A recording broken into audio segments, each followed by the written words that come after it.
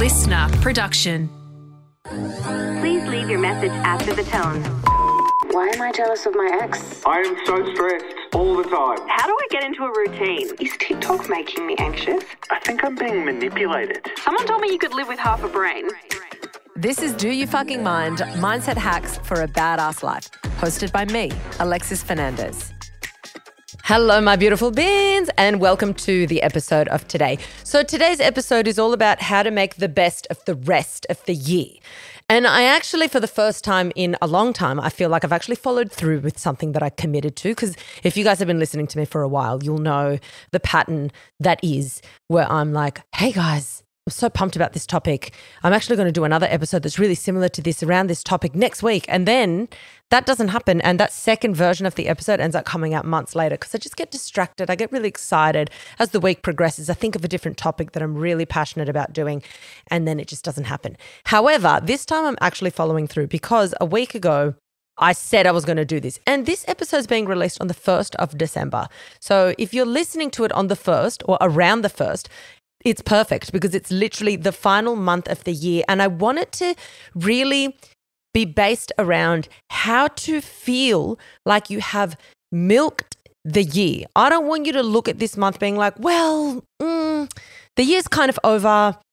I might as well just not really start anything new or try anything different or, embark on any new goals or decisions until the next year rolls around. It's kind of like it's giving this whole, I'll wait till Monday, but I'll wait till next year. So you don't want to write off the last 30 days or 31 days of the year. And instead, I want to get you in the headspace that I've been able to get into. I want to say like the last maybe 3 years specifically. I've been kind of doing it for a lot longer than that, but really honing in the last 3 years, where when I reach the end of the year, I use this month to kind of not only wrap up and reflect and learn about the last part of the year, but gear myself up for the next year and also already put things into action now. There is a lot that you can be doing in the final month of the year, no matter how busy you are, no matter how many Christmas parties you've got to go to, no matter how much alcohol you think you're going to consume, no matter all of the above, how much time you're taking off. There's a lot that can be done in this final month that makes you feel like you are hitting the ground running when the year begins, okay? So that's the topic of today's episode. I'm not going to go into a life update. All is well and dandy. If you guys like dogs, I'll just give you a Habib update. My dog, Habib, or Habibi is his official name. He is like this giant baby, okay? I've adopted him from the RSPCA when he was 8 weeks old. He weighed like 4 kilos and now he weighs like 37 kilos. Bless his soul. And I had to take him to the vet this morning for a vaccination. And he's always had a vaccination, always the only, how many vaccines can you have in 1 year for a dog? But every time he has had an injection, he's been relatively fine. I take him in and he's like squealing, crying, having a meltdown. I'm like, the fuck is happening? He's such a baby.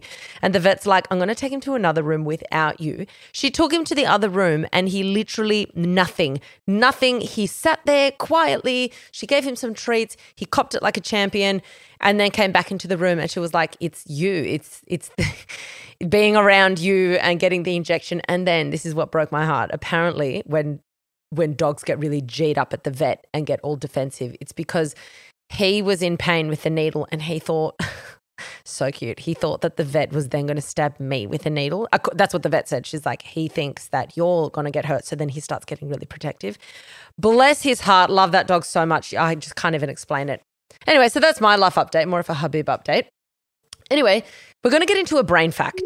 And I apologize in advance if you are squeamish, but this is a really interesting brain fact. And yeah, anyway, so brace yourself. And if you don't want to listen, just fast forward 5-10 minutes. I don't know how long it's going to go for. But the brain fact revolves around a story that came out a few months ago about a parasite that was found inside a woman's brain, a live parasite found inside an alive woman's brain, right? So we're going to be talking about what the fuck and how the fuck that happens and different ways that parasites can enter the brain. So like I said, if you're squeamish, abort now. Basically, I have heard about this. I think it was at least in Australia, it was kind of all over the news. But this news article came out where this parasite was discovered in this woman's brain. And this was like a legitimate 8 centimeter, which is like 3 inches, worm in her brain. And the woman had presented to doctors saying she was experiencing like night sweats, forgetfulness, depression, stomach pains, all these symptoms, which are kind of symptoms of specific like parasite infections. And they scanned her brain and they found a lesion, like a cut basically, in the frontal lobe portion of her brain. So it's like the part of the brain right behind your forehead, which is, you know, in charge of a lot of aspects of your personality, but also like executive function and things like that. Anyway, they went in to operate because they were like, there's this lesion here, which a lesion can be caused by so many different things. So they went in to operate and then they only noticed this fucking worm / parasite during the surgery. And the surgeon said, like the surgeon pulled it out and said that it was still like moving as they pulled it out of the brain. And it was supposedly like chilling alive inside this woman's brain for up to 2 months. So that's hectic.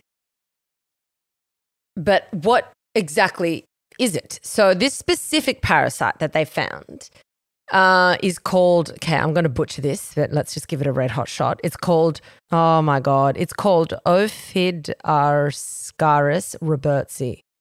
Wow, that's probably wrong. Roundworm, okay? And this little guy is really common in carpet pythons, and doctors reckon that she might have made initial contact with the parasite by collecting like grass or plants near this lake where she lived near a lake, and she must have ingested the eggs of this parasite when she was cooking these plants. So it was obviously contaminated with snake feces and parasite eggs, and she would have ingested it somehow. That's their belief. So that's that. But how does this parasite, or any parasite for that matter, make its way to the human brain? Because we don't know exactly how this specific individual worm in this news story made it up there, but you know, the doctors believe it was ingestion. But here I'm going to go through 5 different ways that parasites can enter the brain or go through the blood-brain barrier, because while this is the first time, like this news story was the first documented case of this particular parasite in the human brain, there's all these other kinds of parasites that can make it to the human brain that have been documented before. So let's go through the 5 ways. Number 1, like we thought in this case, or like doctors think in this case, ingestion. So something is eaten containing the larvae, like the parasite eggs, and somehow the larvae just casually migrates to the brain. And this normally happens with undercooked food or contaminated food or water, which leads to an infection in the brain if the parasite gets there.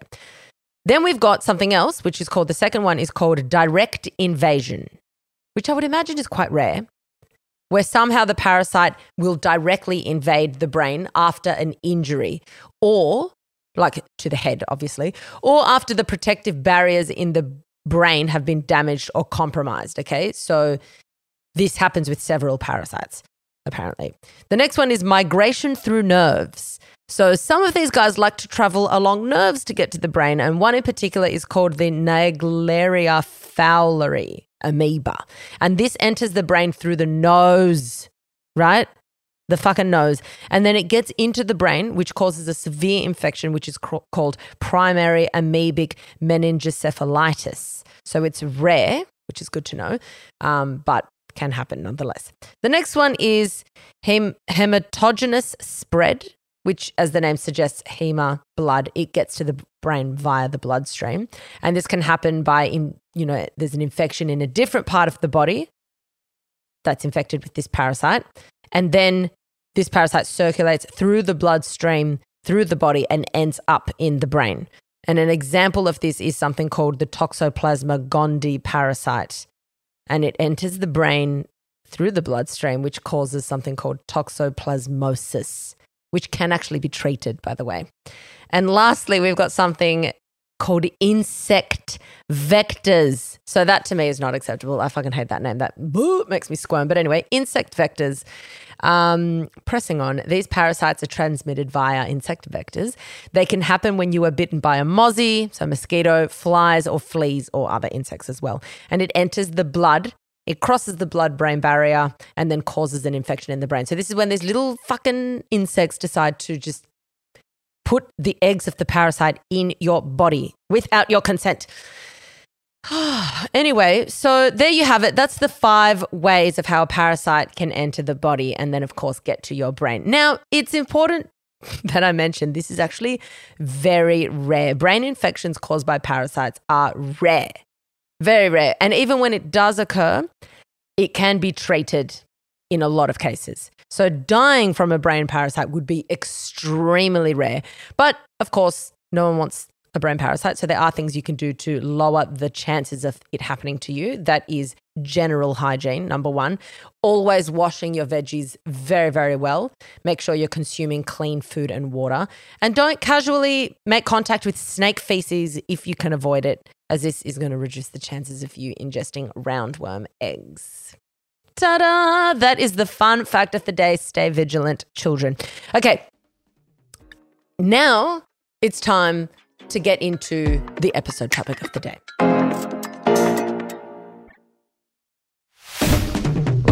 All right, so like I said, we're going to be talking about what December could look like for you, how to make the rest of the year the best of the year. That's pretty much the aim of this episode. Now, like I said, what generally happens is you kind of feel like, fuck it, it's the end of the year, I'll wait till next year, all of that, like I spoke about at the start of the episode. And I want you to look at December a little bit differently. December is, for me, has been recently, the month to regroup, reassess, and redecide what it is that I'm going to be doing moving forward, okay? It's a whole lot of soft action. I'm going to be talking about soft action versus bold action, which I've got a whole episode on, but I'm going to refresh what that means. It's a whole lot of insight into your year. It's your spring clean mentally and physically. It's your opportunity to streamline and to get rid of anything you want to get rid of. And it's also a great time to prepare and to set yourself up for the next phase of what it is that you want to do. Okay. Now, I am the first person to say that you don't have to wait until, the 1st of January or, for a New Year's resolution or a birthday resolution or until Monday or until the next day starts. You definitely don't have to wait for that. However, I also, acknowledging that you don't need that to begin, you should be able to want to begin at any time of the year. I also do acknowledge that New Year's resolutions and the end of the year / start of the year is actually a brilliant time to also be setting the tone for the new chapter of your life. And the reason for this is because a lot of people are doing it at the same time. Okay. So if you've ever run or been involved in a fun run or a half marathon or a marathon or whatever, you would know that there's something different about running in a group of people, especially a huge group of people, versus running alone. And when I'm going to do a run, I factor into my training that I'm going to do a lot better just because there's thousands of people or hundreds of people around me. There's this collective effervescence when you're around people who are working towards the same goal.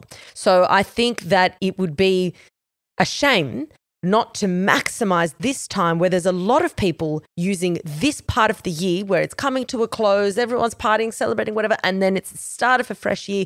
Use it to your advantage. I don't think, because a lot of people are like, oh, it's ridiculous, New Year's resolutions and shit. They're great.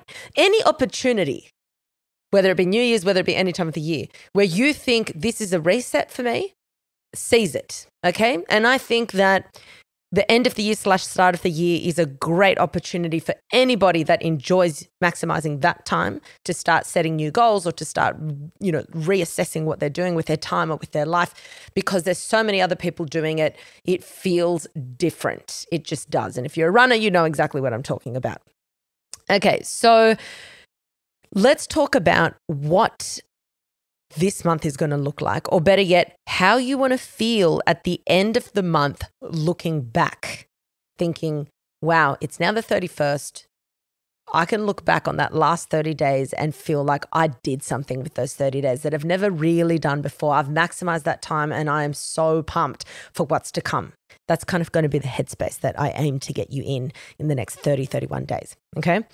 Now, the first thing, we're going to break it down into categories. These categories are reflect, clear space, determine new commitments, determine the outcome, and action. Okay? We're going to break those 5 points down in this episode. So the first one is reflect. Number 1, and these are questions that you can write yourself. If you want, you can like quickly go through this episode, bang, bang, bang, write them all down. And then in your own time, given that it is like your regroup part of the year, I would love for you to journal this, write it all down or type it out, have it in front of you for the next 31 days, okay? Get clear. I just love this shit so much, and physically writing it down is not only very therapeutic, but I feel personally that because it takes longer and you're using more than what you would typing, it almost like solidifies more in your head. But anyway, the first point, reflect. Number 1, ask yourself, what am I not taking into the new year? So this could be all sorts of things. This could be a bad habit. This could be a job that you're like, I've been wanting to quit this job forever. Do I just do it now? This could be a relationship in your life that you're like, why do I keep hanging out with these people? I just don't get anything out of it. I actually feel worse after seeing these people. Is it maybe the intensity of a relationship? Like I need to distance myself from this particular family member, and maybe this is the year that I create some serious boundaries. Is it an attitude that you have? I'm done with this attitude. It's not serving me at all. Is it whatever, okay? But ask yourself, what am I not taking into the new year? So this is all about looking at what your years looked like, reflecting back and say, what didn't work for me, okay? Then I want you to ask yourself, number 2 is, what will I do differently next year when these things crop up, okay? So and what I mean by this is, another way of putting it is kind of, what goals have I tried repeatedly and not done? And what is my pattern of failure, or what is my pattern of disruption?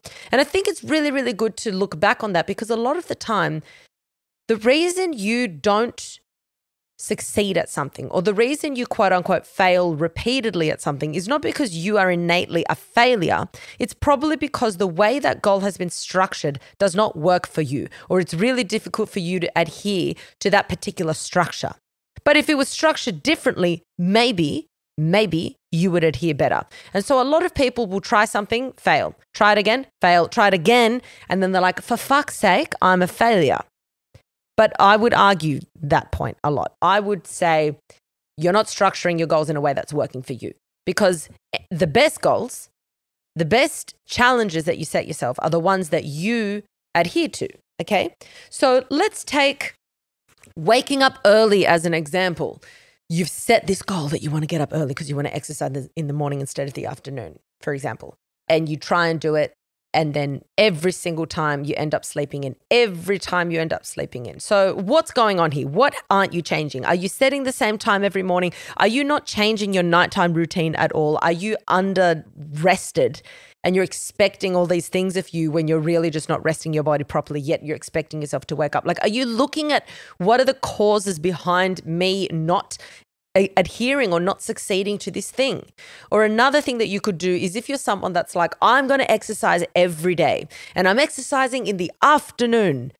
When it gets to the afternoon, a lot of people, if you're someone that's great at routine and you just love to exercise, fine. But if you're someone that doesn't like exercising, by the time it gets to the afternoon, you're going to be like, fuck that. Right off. I'm exhausted. I've just been at work all day. And you come up with all these really, what feel like really valid reasons as to why you're not going to do it today. So for me, my thing was, while I enjoy exercising, I am always up to hang out with people, and I'm quite social, and even Tyrone and I were quite spontaneous with our afternoons. So when I would work out in the afternoon, I'd really struggle to adhere to that on a consistent basis, even though I loved it, because the likelihood of me being invited by my friends to do something, or by Tyrone, or the likelihood of me going to something in the afternoon is really high. So I thought, okay, I'm always going to be like, oh, but this came up, this thing came up, this thing came up. So I'm like, all right, well, I've told myself, I've demonstrated to myself that I'm not capable of doing that. So given that I've demonstrated to myself time and time again that I'm not consistent in the afternoons, I now have to exercise in the morning.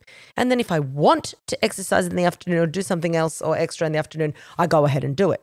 But that way, I've got it concrete in the morning, or the times of the week that I do train. and it's a non-negotiable because I know that I don't adhere in the afternoon on a regular basis. So ask yourself, what for me have I seen, repeated failures in that I still want to achieve, and how am I going to do it differently next time? And we're looking back at this year specifically. I mean, you can look back at your whole life, but let's look at the last 12 months, the last 11 months kind of thing. And then lastly, for the reflex thing is, what am I over or what have I outgrown? Because this is a little bit different to what am I not taking into the new year. This could be more so, it's not necessarily something toxic or something unhealthy or something that's not working for you, but sometimes we find ourselves staying in a situation in our life that we are afraid to leave because it's comfortable.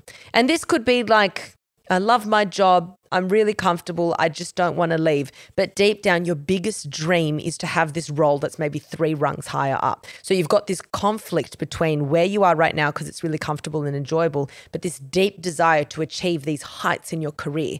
And something's got to give. You either stay where you are and it's comfortable and you enjoy it, but possibly regret not pushing it further, or you have the discomfort now and break through it and push and try and get that harder job and be uncomfortable, have to meet new people, that kind of thing. So maybe you've outgrown that, but you're not willing to admit it. Maybe you've outgrown a certain relationship. Maybe you've outgrown, the house that you're living in or, the environment that you're in.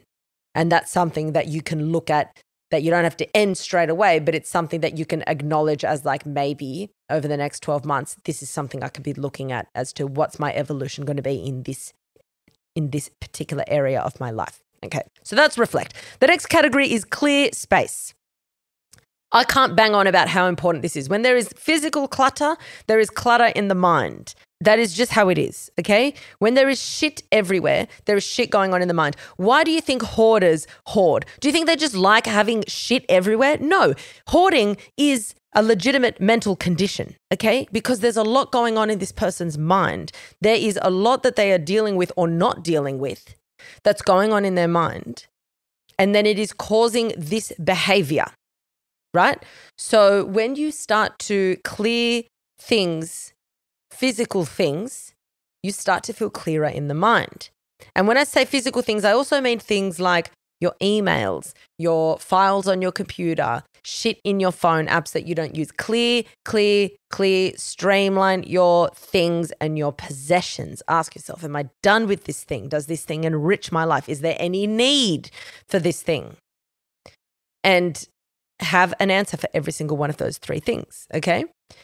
Then, so possessions is a big one. Clothing, stuff, whatever. And then, of course, number 2, streamline your life admin.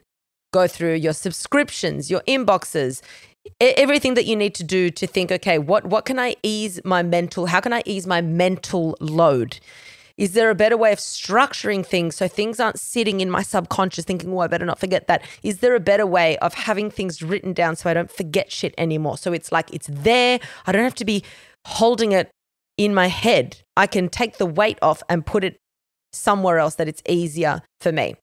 And I personally am the number one, like I'm the biggest candidate to talk about this because I am, by nature, I'm not the most organized person. So I have to actively really, really try to be organized. And the times that I do that, it really eases the mental load and I am a lot happier and a lot more peaceful.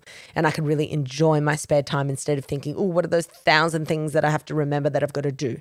So a really good way of streamlining your life admin is to write down absolutely everything that it is that you need to do and think, how can I make this easier?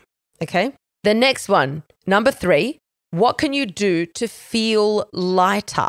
So is there something that you would like to stop doing altogether? Is there something that you're ready to quit? Is there something that you want to start doing that's going to help you clear space? Like, are you, for example, for me, it's like one thing that, and I'll be dead honest with you, I've stopped doing it in probably the last month and I'm going to start doing it again with you guys today on the 1st. But one thing that I stopped doing but was so good for me was I would dedicate 10 minutes in the morning and around 10 to 15 minutes in the evening to quickly tidy up. I wouldn't put anything back into the wardrobe unless it was folded. Like the wardrobe was always tidy because I just dedicated those few minutes. I would make sure that everything was away in the kitchen. And those tiny 10 minutes here, 15 minutes there were amazing. And then ever since I got back from Bali, it's been a bit like of a shit show and I didn't return to it. I'm returning to that now because I know what it does to me, and that works in my clear space category. So is there anything that you could do that you think, wow, if I just did 10 minutes of that, what would my life look like? What would my year look like? If it was just that simple, tiny task, okay? All right, so that's reflect and clear space. Then we're going to go into determine new commitments. There's 5 points in this one. So number 1, ask yourself, this is a really fun one to do. Who do I want to spend more time with next year? Is there a friend that you're like, oh my God, I wish we got to hang out more often? Is it a sibling? Is it who? It could even be your own partner. And I want you to message that person right now. Be intentional and tell them, next year, I refuse to only see you, once every 6 months. I really want to start hanging out with you on a more regular basis because of these reasons, because I feel so empowered when I'm around you. You have this effect on people, but tell them, right? It feels really good when you do that, and it kind of gears you up to being more likely to invite this person to do more things in the new year. So that's the first one. Second one, what is something new that I want to do for myself in this coming year? So this could be something that's got to do with self-care, self-love, a new hobby, being outdoors more, spending more time just being completely alone, starting something that maybe you've always thought about starting for a really long time, whether it be a hobby or whatever. What is that one new thing you want to do for yourself? So this has to be completely selfish. It can't have to do with anyone else, unless it's like, I want to join a futsal team. That also fits into the category, even though you're in a team. But it's got to be for you, okay? If you're doing something that's with the family, for the family, you can do that in a separate category. Number 3, what is something that I can improve on that I have not been putting effort into lately? So this could be your relationship, it could be your health, it could be your habits, your effort at work. Maybe you're someone who's kind of scraping by at something that you know deep down you could be doing so much better at. You know how you're like, oh, well, I'm good enough at this, I don't really need to improve. But then if you were to think, wow, what could my life be like if I actually put in effort? If I'm good just by cruising, imagine I could be great if I really tried to level up. And it's not just professionally, in anything. So what is that? What could that thing be? Okay. And then another thing that I want you to ask yourself is, what is something that I could have done, but I'm not doing it? So I'm going to give you a great example. I'm going to give you a personal example. And this is one thing that you are going to see me do. And I know I say to people, don't talk about it until it's done or until you're already doing it. But I really want to share this example with you because I think it's a great one. So one thing that I've really been wanting to do a lot more of with my podcast and whatever is to share snippets of like brain facts and psychology facts on my social media. I used to do it before the podcast started. Before I even started the podcast, I'd do it on my Instagram stories. And I loved doing it. A lot of, people that would follow me enjoyed them. They would engage with it. And it was just something I really liked. And then I started the podcast and I was doing a bit of, more chatting, more spontaneous stuff on my stories and whatever. And then I kind of stopped.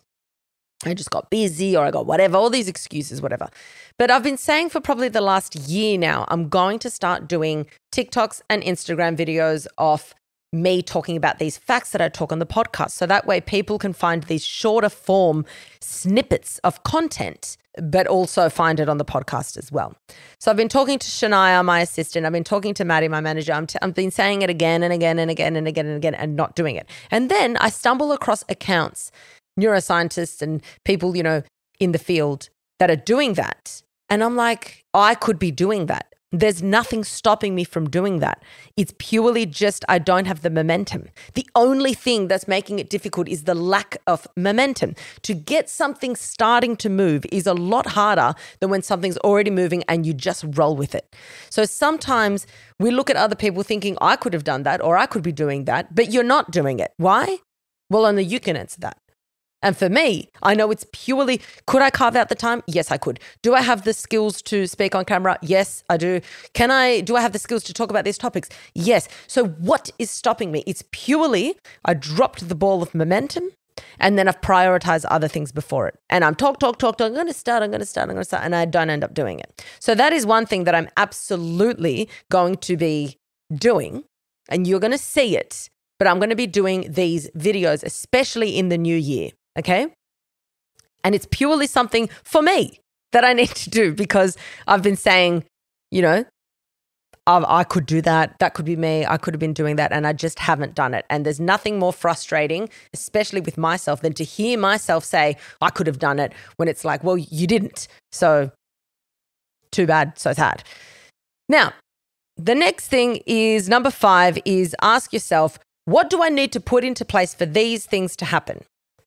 As far as prioritizing time, can you prioritize something more? Can you book something in? Say you want to start a course. Say one of your answers to that was start a course. Book it in before the end of the year. Pay for it or pay the first installment before the end of the year. Purchase the necessary equipment for you to be able to start doing that thing. Start sacrificing things already in order for you to be able to do that thing. Like if you know, time-wise, can I get rid of something and start doing something else? So yeah, that's number 5. Now, we're into the next section, which is determine the outcome. This is the second last section. I want you to sit down and ask yourself, what and how do I want to feel by the end of the year? Do I want to feel calm and streamlined and organized and peaceful at mind, where there's nothing hanging in the back of my head of like, oh, don't forget that thing, I've got to do that, where I just feel relaxed and organized? Do I want to feel in the zone and motivated? What do you want to reflect back on by the time the 31st rolls around? What do you want to look back on and think, I'm so glad that I did that thing or that I started that thing? And this is going to give you a really good indication of what is your main priority for the rest of the year, okay? So for me, this year, again, this was also my goal last year, which I did to an extent, but I'm going to improve on it, is to be organized. And if I can look back on the 31st and be like, holy shit, I really streamlined my shit. I went through all my email inboxes. I did all of that. I feel really good. I've got a clean slate. Then I'll be thrilled. Other years, I would have been like, I've got to get all this shit ready and whatever, which is true. I'm still doing work on the side. But for me, the ultimate feeling would be like if I feel like I've got a clean, streamlined slate to start the year, I'll be absolutely pumped. That's my personal one. So ask yourself, you know, what is that thing going to be? And it's going to be different for everyone, but ideally identify like maybe the main 1, 2, or 3 things, okay? Now the fun bit, we're moving into action. So what are the key things that you need to do in order to feel this way by the end of the year or in order to feel ready for next year? So what are the key things? And you've already kind of wrapped your head around it. You've already gone through what is the main things that you want to change, what you don't want to bring in, what blah, blah, blah. But now write them down. What are those key things that you need to do in order to have it? Because we've determined what we want to have. What do you have to do now? The next question you got to ask yourself is this a milestone goal or is it a lifestyle goal? Because a milestone goal is something that you have to do once in a blue moon that requires additional effort or time or both. And it's something that's just not done that often, but once it's done for a while or it's done forever. Like a degree or like, you know, there's a whole bunch of different milestone goals. Versus the lifestyle goal. A lifestyle goal is, you know, the one I always use as an example is weight loss. I don't think it's good for you to look at like an event and then think, I'm going to shred and drink water and have nothing else until I get to that event. And then what? The event ends and you're like, oh my God, I can't handle that lifestyle anymore. That was torture. That was horrible. Then you go back to your old ways and then you think, oh my God, I'm a failure because I've gained all the weight again. Well, no, you're not at all. And it was just, you were setting yourself up for this really unpleasant experience. And then of course, when it ended, you went back to your old ways. So lifestyle or milestone. So when I was talking about streamlining and whatever, what I did last year is I had a milestone goal of doing a spring clean to my entire home, which I did. And that was great. And I put aside, I think it was 2 full days that I put aside. I think it was even, I'm pretty sure it was over a weekend. And I thought, I know I like to rest on weekends, but if I can spend these 2 days, by the end of the weekend, I'm going to feel like better than if I had rested. So I dedicated 2 days just to spring cleaning everything. I went through every wardrobe, every shelf, every cupboard, every folder. I did everything. And of course, by the end of the 2 days, I was a bit exhausted, but wow, I felt good. I felt so fresh and ready to go. So that was my milestone goal. Obviously, that's not something that you can realistically do all the time, nor do you need to do it all the time. But if it's a lifestyle goal, like a new habit that you want to put into place or a habit that you want to quit, that's going to be structured differently. So it's important to know what kind of goal it is. Now, realistically write down, number 3, realistically write down how many hours you believe it will take you to do that thing. So if it's a milestone goal, for me, let's say the spring cleaning took a total of, let's say 15 hours. It was probably less. And I did it over a weekend. If it's something that you're like, no, I'm going to quit something, then it might not necessarily be time dedicated, but then you've got to think, when I normally would do that habit, what can I do instead? So I'm not feeling that there's this void and I have to go and vape or smoke or whatever. But then if it's something like I want to start, going to this particular sporting thing or, going outside more often in the mornings, or I want to start studying this thing or learning this thing or working on this skill, whatever, how much time do you need to dedicate on a weekly or daily basis? So by the end of the year, you could feel that feeling that you're wanting to feel. The one that I said, determine the outcome. How do you want to feel by the end of the year? How many hours will it take you to achieve that feeling by the end of the year? Okay. And so if it's something that, by the end of the year, I already want to be, dedicating 2 hours a week to learning how to draw on my Procreate app on the iPad. Lol, that's one of my goals. Cool, 2 hours. How can I carve out time throughout my week for these 2 hours?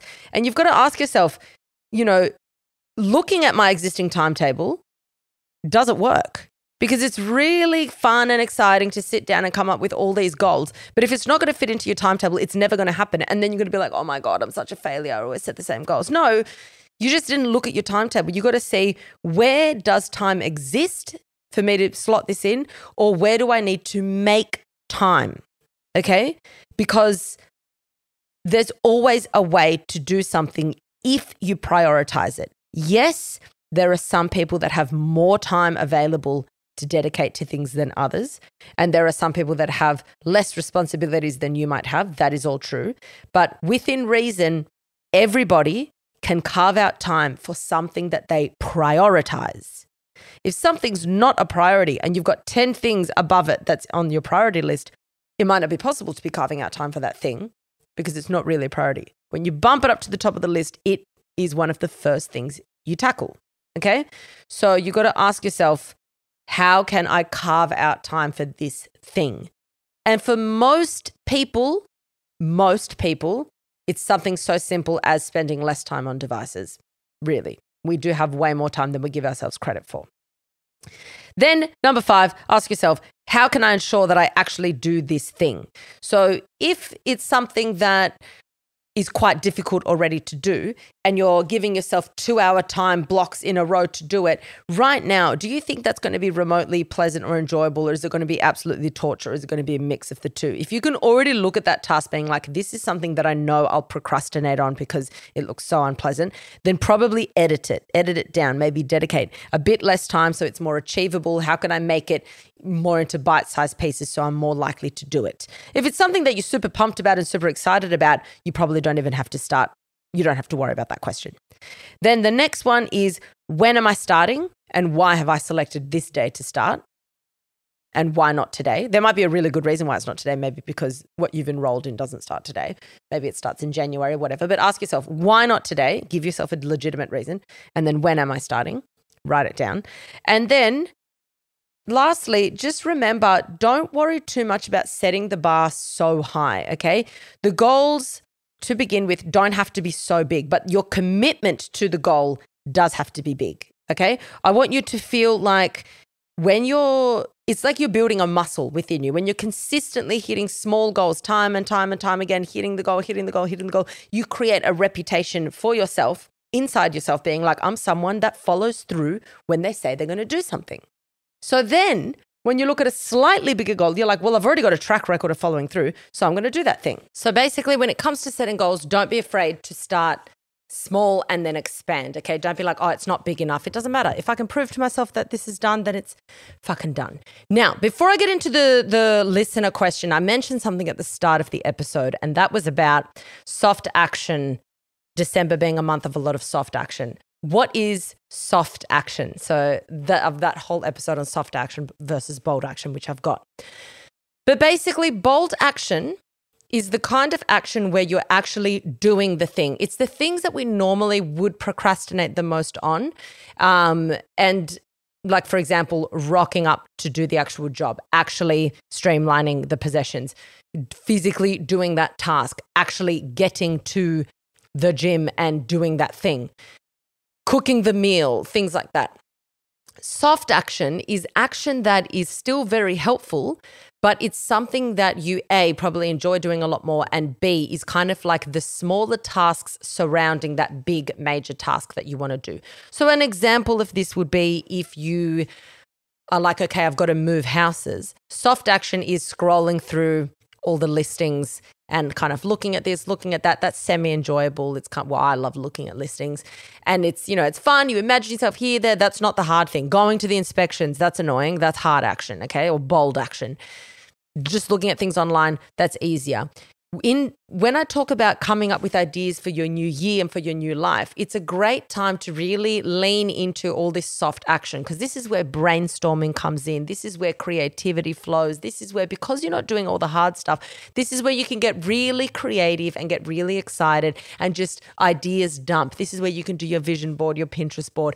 So I think that it's important to always have a nice balance of the two kinds of actions, because soft action is what I think helps inspire motivation, or helps inspire, you know, just yourself to put you in a positive mindset or into like an optimistic mindset to then be able to follow through with that hard action. I think when you only do hard action, bold action, hard action, bold action, then a lot of creativity potentially goes out the window. So I think it's good to do a balance of the both. And December's great for soft action, because it's like, this is all the plans and all the dreams that I have for the year that's coming up, okay?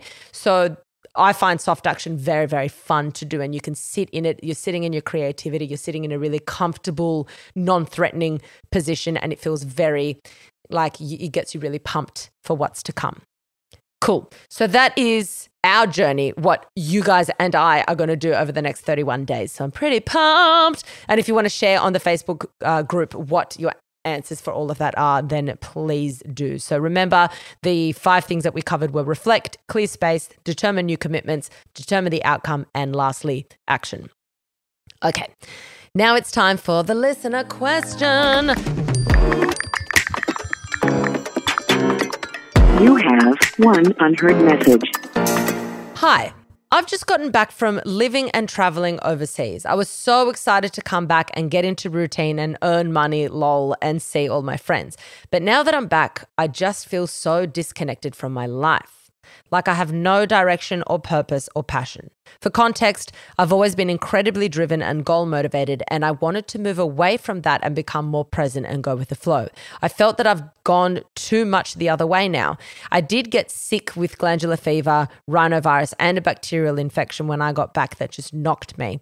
I'm working a job that is sick money and great for my career, but I have no motivation for it, and my manager sucks, and I feel super disconnected from my friends. I also feel so much pressure from people coming home. Suddenly, I hate my body and I think that I need to lose weight.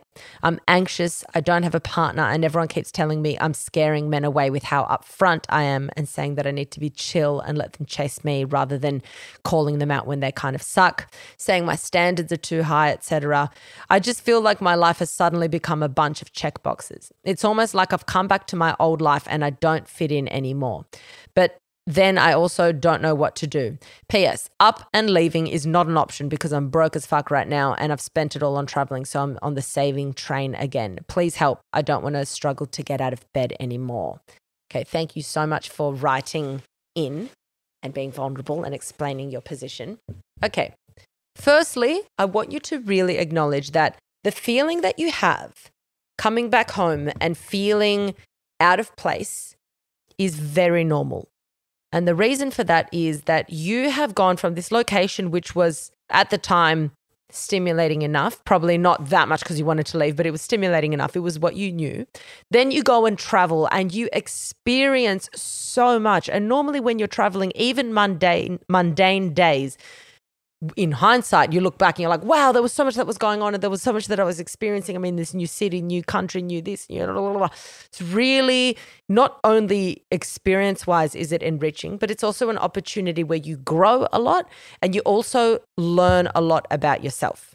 So you then come back where the people are the same people. It's not a bad thing, but it's the same people. It's the same town or city. It's the same street. It's the same. Everything's the same. Right? And it feels like in your head, you've taken a step back when you haven't. You've just returned to the same location. But initially, when you come home, you get the blues. It's really, really, I think it's called traveler's blues or something, but it's a thing. And people get flat and sad when they return home. It's happened to me. Not every time that I traveled, but definitely after one of the times I traveled, I definitely felt a bit flat and unsure and didn't know. And then I actually went traveling again after that because I was like, what am I doing? But it's this adjustment period. Now, you made a really interesting comment on here that I want to circle back to because you said, for context, I've always been incredibly driven and goal motivated and I wanted to move away from that and become more with the flow. And then you say, I feel I've gone too much the other way now. I feel like you haven't gone too much the other way because like you're still really driven and goal motivated. You just haven't found your thing. And I think it's good to find the balance between the two, obviously, but I don't think you've gone too far one way because if that was the case, you would come back and be like, I'm not fazed about, not being passionate about my career or not doing this or not doing that. My answer to you is I definitely don't think you have to go back overseas again because it gets to a point where you're like, at some point I have to start my life. And if I'm just, every time I feel this way, I go back, then I'm really not addressing these feelings, okay? So the main answer is I wouldn't be focusing on dating, not at all. I would be focusing completely on my relationship with myself for the first few months, okay? And you've got to ask yourself, outside of career, outside of dating, what is something that I can do to start feeling more empowered? Where is one area of my life that I can start to show improvement or growth in that I can then be able to be like, wow, I've achieved something. Wow, I'm growing at something. And it doesn't have to be money related. It doesn't have to be something that other people deem as successful, something that you yourself think, God, if I learned that skill or if I got better at doing this thing or if I became whatever, how would I feel about myself? A lot of the time when we go through these internal struggles, it's because we feel a void inside ourselves and we're trying to fill that void, but nothing's really filling it because we're trying to find external things to fill it. You might be trying to find someone that you're dating or, you're trying to get that void from your friendship group, but you're feeling like, it's just not clicking because I've just had this massive experience and no one's understanding how I'm feeling and I'm not really clicking with them anymore. It is a really weird time. So when you come back to not really sink into these feelings of the blues after traveling, you've got to think, I'm still on a journey of growth. And when I've come back, that journey of growth has stagnated. And that's why I'm feeling the way I'm feeling. Because when you're traveling, you're constantly growing. It's just a whole experience of new adventures, learning about you, learning about other people, just learning, whether it feels like it or not. The moment you come back, it feels like that growth has kind of been stunted. So all you need to do is think, what can I do for me right now to start working on my own personal growth? What is some kind of goal that I can set into place? What's something that I can do that makes me feel like I have a reason to get up every morning because I really want to achieve this thing for myself? It could be a physical goal, it could be a mental goal, it could be a whatever, but it's got to be something that's also connecting you to your own body or mind, So that's why I don't think it should be like a financial goal, like I want to save this amount of money, because that's not very, I don't think it's very inspiring for the soul to do that, okay? While I'm all for making as much money as you want, I feel like when it comes to improving your relationship with yourself, you want to have like a goal as far as like, I want to run half a marathon and I'm going to do it in 6 months and this is going to be my thing. Or I'm going to learn this fucking language or instrument, or I'm going to do this part-time course that I've always wanted to do, or despite this career that I'm making a lot of money in and that I like, I've always wanted to study fashion on the side, and maybe I'm just going to do that. Who cares what anyone says? What is something that you can do that's just for you that makes you feel like you are continuing your journey of growth? Because right now, what I'm getting from your letter is that you feel stagnant as fuck. And I would focus on myself, my relationship with myself, and growth, growth, growth, growth. And if you can do that growth outside of career, better, especially when you're in this position, because you don't want to meddle or mingle the two things together. Because sometimes when you talk about your finances and your career that's supporting your lifestyle, and you try and mix that with passion and growth, sometimes it can get a bit messy. Some people do it seamlessly, but I would recommend trying to separate it to start with. Hopefully that helped. Love that you went on that traveling experience, and you're definitely not alone. Look it up. I think it's called Traveler's Blues, something along those lines. And a lot of people do experience it. So, I know how you feel, with some of the things that you said. So just hang tight and don't worry about all these check boxes and stuff. Just say, it's obviously in me to want adventure. Otherwise, I wouldn't have gone on this traveling experience. How can I experience adventure in my own life right now? Guys, thank you so much for listening to the episode today. Hopefully you enjoyed that. And yeah, let's do something on the Facebook group together regarding the next 31 days, because I'm pumped. And I'm going to be doing a lot of streamlining as well and starting those like TikTok and IG videos. Anyway, love you guys so much. As always, remember, be kind to yourself, be kind to your brain. Don't take shit from anyone, and especially don't take shit from yourself. Danke!